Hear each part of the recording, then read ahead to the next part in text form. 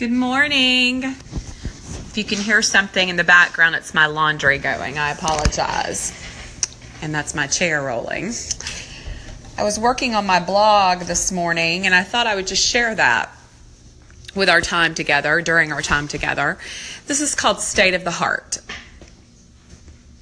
My alarm was set for 6 a.m., but my body had other ideas. I was wide awake at 5, and I began perusing my phone, preparing for a Bible study, checking emails, and scrolling through social media. You know, all the things.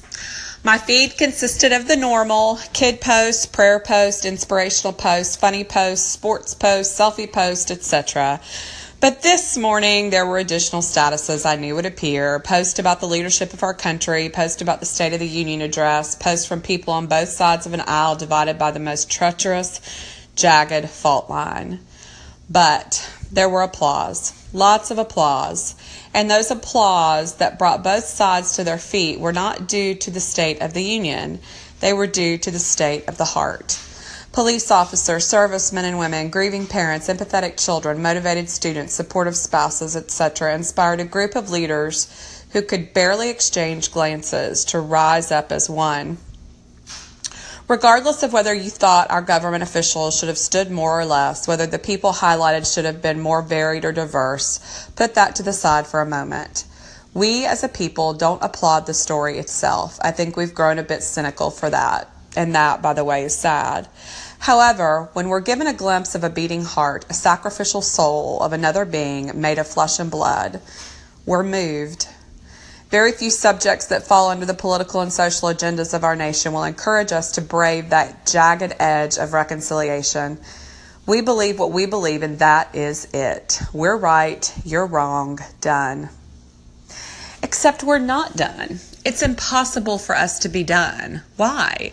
Because you can hate an agenda, you can hate a stance, you can hate a piece of legislation, you can hate the result of a vote. But can you hate a heart? Not so easy.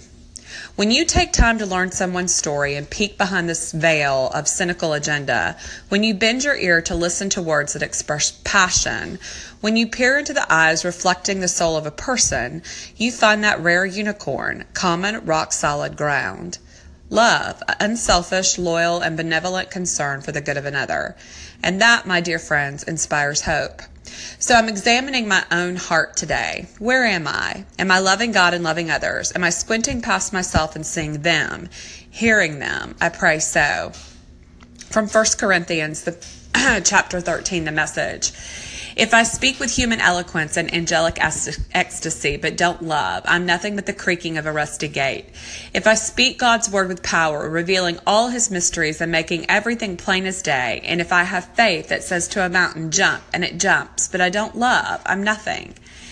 If I give everything I own to the poor and even go to the stake to be burned as a martyr, but I don't, I've gotten nowhere. So no matter what I say, what I believe, and what I do, I'm bankrupt without love. Love never gives up. Love cares more for others than for self. Love doesn't want what it doesn't have. Love doesn't strut, doesn't have a swelled head, doesn't force itself on others, isn't always me first, doesn't fly off the handle, doesn't keep score of the sins of others, doesn't revel when others grovel, takes pleasure in the flowering of truth, puts up with anything, trusts God always, always looks for the best, never looks back, but keeps going to the end. Love never dies. Inspired speech will be over someday. Praying in tongues will end. Understanding will reach its limit. We know only a portion of the truth, and what we say about God is always incomplete. But when the complete arrives, our incompletes will be canceled. When I was an infant at my mother's breast, I gurgled and cooed like an infant. When I grew up, I left those infant ways for good. We don't yet see things clearly. We're squinting in a fog, peering through a mist, but it won't be long before the weather clears and the sun shines bright.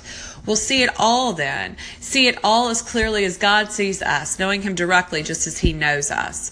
But for right now, until that completeness, we have 3 things to do to lead us toward that consummation. Trust steadily in God, hope unswervingly, love extravagantly, and the best of the 3 is love. Y'all have a wonderful day.